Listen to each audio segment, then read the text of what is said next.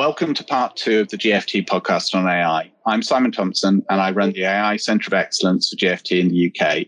And again, I'm very pleased to be joined today by Gonzalo and Craig. Let's start with Gonzalo. What's derailing us? What's stopping us from getting at value in these exciting projects just now? So probably a lot of lack of understanding. That's something important, because somehow customers many times they don't believe of the possibilities of machine learning algorithms. All other times, I would say, is again the fear of the different regulations, how they could apply to the systems if you use machine learning. So if you have to, as I said before, if you have to guarantee the explainability of an algorithm, because GDPR is requiring you to do that, or other regulations in different parts of the world. If you don't guarantee that you can solve that, that's going to affect your project. Fortunately, in this case, we have an alternative with a partner that helps develop models that are very easy to explain. But in the general case, this is a very difficult thing to do. And I think that the hardest part of AI projects is going to production. The POC works really, really well, and going into production and dealing with the complexities that big customers have it's a difficult task. Sometimes it's daunting, and projects face many risks in that part. Sure, I think that's something everybody who's done it for real has faced. Craig, are you seeing the same derailers or anything different? Yeah, slightly different. What I see is based upon the clients we're going after. So it's not holistic across, in general, I should say. However, on the explainability to what Gonzalo was talking about, we actually are engaging with some clients right now where we're building that explainability in. I've been talking about streaming platforms for quite a few years. And really what streaming has allowed us to do is to bring in lots of different types of data, unstructured as well as structured. And due to the compute and the cloud, the benefits of the cloud, we're able to run AI algorithms in real time. Now, one of the things as you move towards that, you're creating these analytic as well as data pipelines. And part of that really drives you to say, how can I automate everything here? So there's no back office activity of trying to interpret models' results anymore. And what we're doing with clients, and this is one client I'm thinking of specifically, we're using NLP and the output of the algorithms to join together and create that explanation. So we literally take, say, as an example, if you're thinking about a neural network, we take the weights, we associate the weights with the drivers that are in the algo.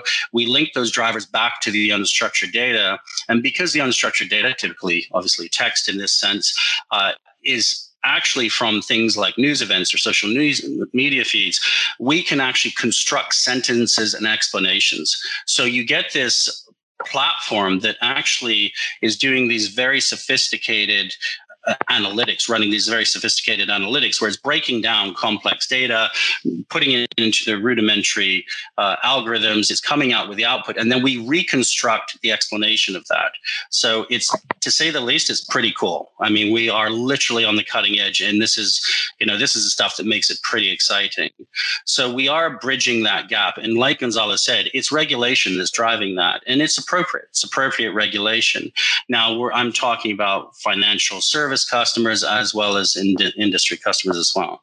I think in general, moving away from the explanations, in general, the difficulties that companies have vary based upon their maturity or level of sophistication, depending on how many types of people they have in-house. So we have some customers that will say, okay, have you built this before for somebody like us? They have nobody inside in the house. They know that inherently it's logical. They should trust these things now because there's a level of trust behind what they're seeing out in the marketplace. They're seeing other people using AI, ML to drive their businesses, and they're going, we'd like a piece of that. But have you done it before for somebody like us, right? They're very risk adverse. They want to see it proven in their industry. Then there's some others that we're working with, like Gonzalo mentioned, about anywhere from predictive maintenance to asset monitoring, asset tracking, predictions within logistics, supply chain, identification of issues in the supply chain for predictive algorithms, et cetera, et cetera. And those organizations, they're saying, well, actually, I prefer you not to have done it for my competitors. I want you to come in and build this for us. We have a rudimentary understanding. We believe in this. We're going to invest in this. And we want you to build the differentiator. And what we find works really well is this is a huge transformation project at the heart of it. But how we step into that is it's baby steps, right? We're going to build you that prototype that actually demonstrates that and demonstrates that value. And we have one customer in the US that essentially we started off, they spent roughly for the first phase of 4 months, spent something like $600,000. However, on the first release of the MVP at week 10, we implemented the first prototype. And within 6 weeks of that, that customer had saved $1 million. By the end of the investment, the first phase of 4 months, they'd saved over $2 million. We kept repeating this with them, and over a year, a little over a year, they've now saved $20 million. So their investment of roughly a couple of million has turned into a $20 million demonstrable revenue benefit. They've saved money in maintenance. They've saved money in operations. And to the extent now in the market, they are now valued the valuation of the company is higher. So they've also seen a valuation increase of roughly 200 million. So these companies are seeing that, well, wait a second, we know that we can actually, at the end of the day, drive better value into our business for our stakeholders. And so therefore we need to do this. One of the things I do find, though, is people will want you to come in. Companies will want you to come in, sophisticated companies, big companies, and they'll say, do this for us. We're going to start off with this project, but we don't want a POC. What we usually find sells better is the idea of building the prototype that will work, that's something that we can put in, run in parallel to their production, prove it out, and then it could be shifted into production. And then we build upon that. So in a subtle manner, we're transforming their business. So these transformation projects have gone from $5 million up front over 3 years to small amounts of investment that demonstrate and deliver benefit, and then we build up to change their organization. And I'm going to pass back to Gonzalo, because what this means is we're actively talking to companies where it's called the connected enterprise or connected operations, or one that I was working on with Gonzalo is the connected tractor, connected farm. But Gonzalo is actually driving a lot of this from a global perspective for GFT on the connected, whatever you want to call it. I'll pass it to you, Gonzalo. So yeah, the connected operations, I think, is the buzzword, no, that we should use. No?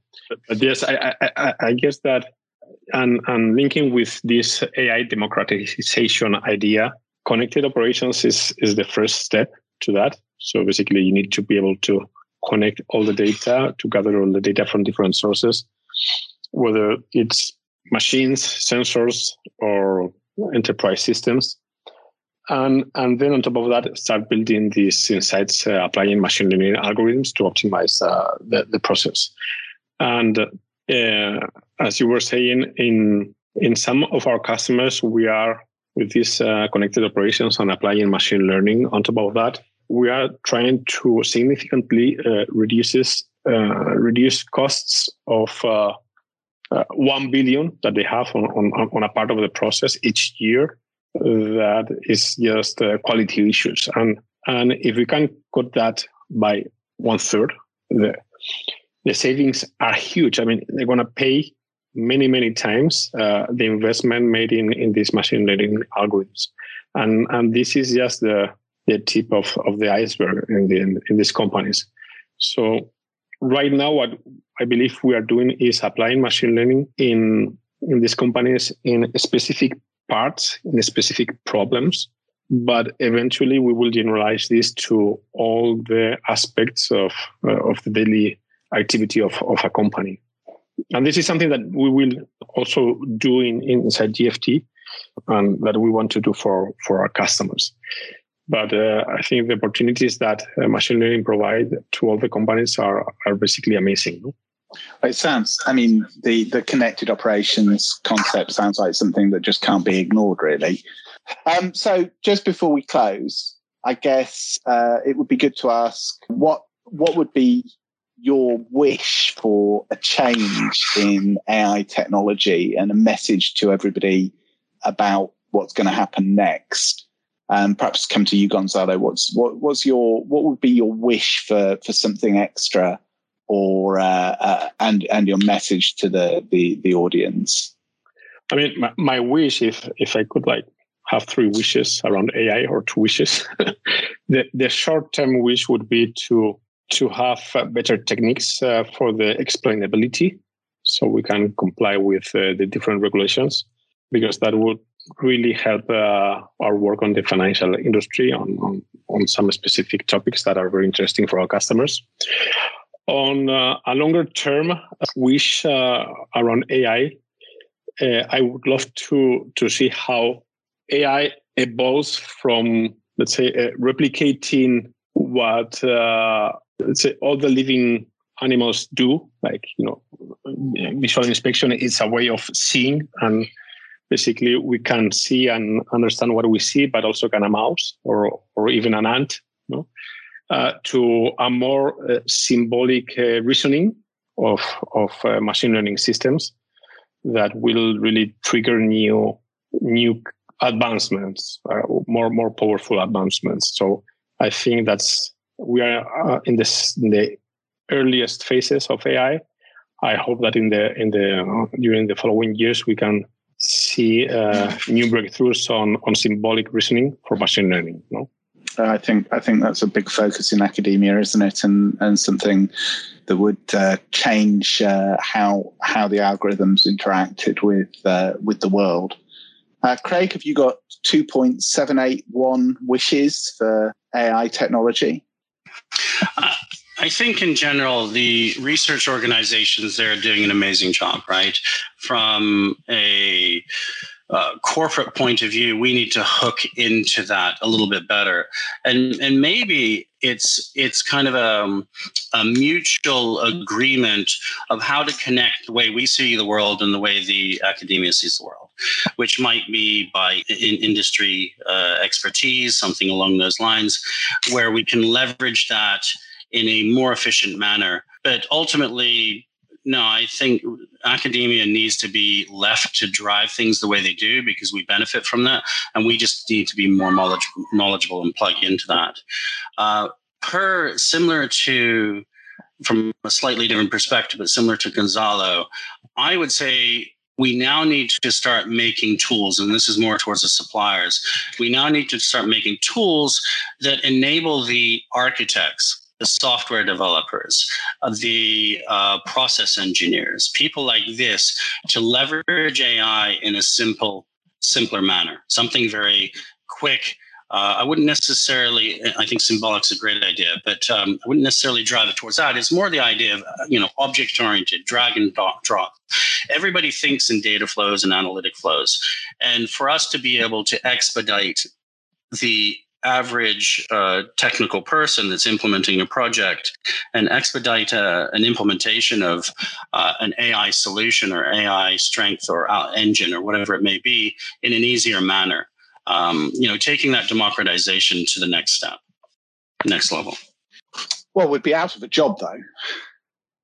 I don't think we will be, because I'm actually thinking about my colleagues, right?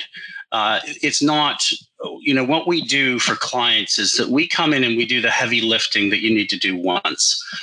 We need to sometimes support them ongoing after that while they transition and they transform their organizations. We'll still need to be able to do that, but we are, our folks are always continuously adapting and continuously learning new skills. That's part of one of the strengths as a consultant. What we need to be able to do better, though, is to allow us to start putting AI and ML as just by de facto as part of our normal toolkit. It's nothing exceptional anymore.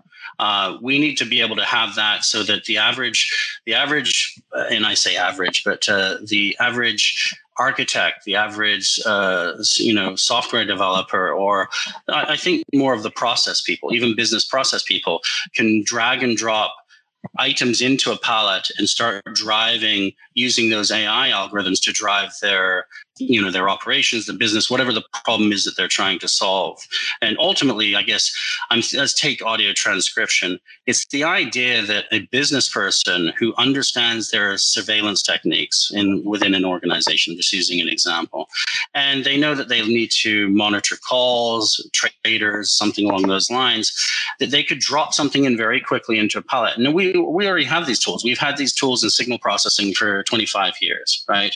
They're object-oriented, drag and drop, and they essentially create a data flow or an analytic flow. We need to bring those more advanced techniques, vision, audio transcription, hooking into these different IoT devices. We need to bring that into place. And I think some of the vendors are going towards that. I'd just like to see it taken a bit further so that we can get our teams and our pods to, in a very agile manner, deliver these solutions very rapidly. It's a powerful vision. I think it's something I guess we all really do want to see that happen, because that's going to enable us to get on and focus on the real problems. Before we finish, Gonzalo, would you like a final word? So, my final word is that for the 2021 in GFT, we are really focused on AI on the different countries. We will continue staying up to the latest technologies, and we will work also a lot on training more and more people, both on the hardcore AI topics, but also on these machine learning APIs that for some common tasks make this kind of a commodity that we can integrate in many more projects that we did in the past. I'd like to say thank you very much to Gonzalo and Craig for joining us today. Maybe the next podcast will tackle the AI ops and AI engineering challenges that we talked about today. I'm looking forward to further insights and discussions. So thank you very much once again.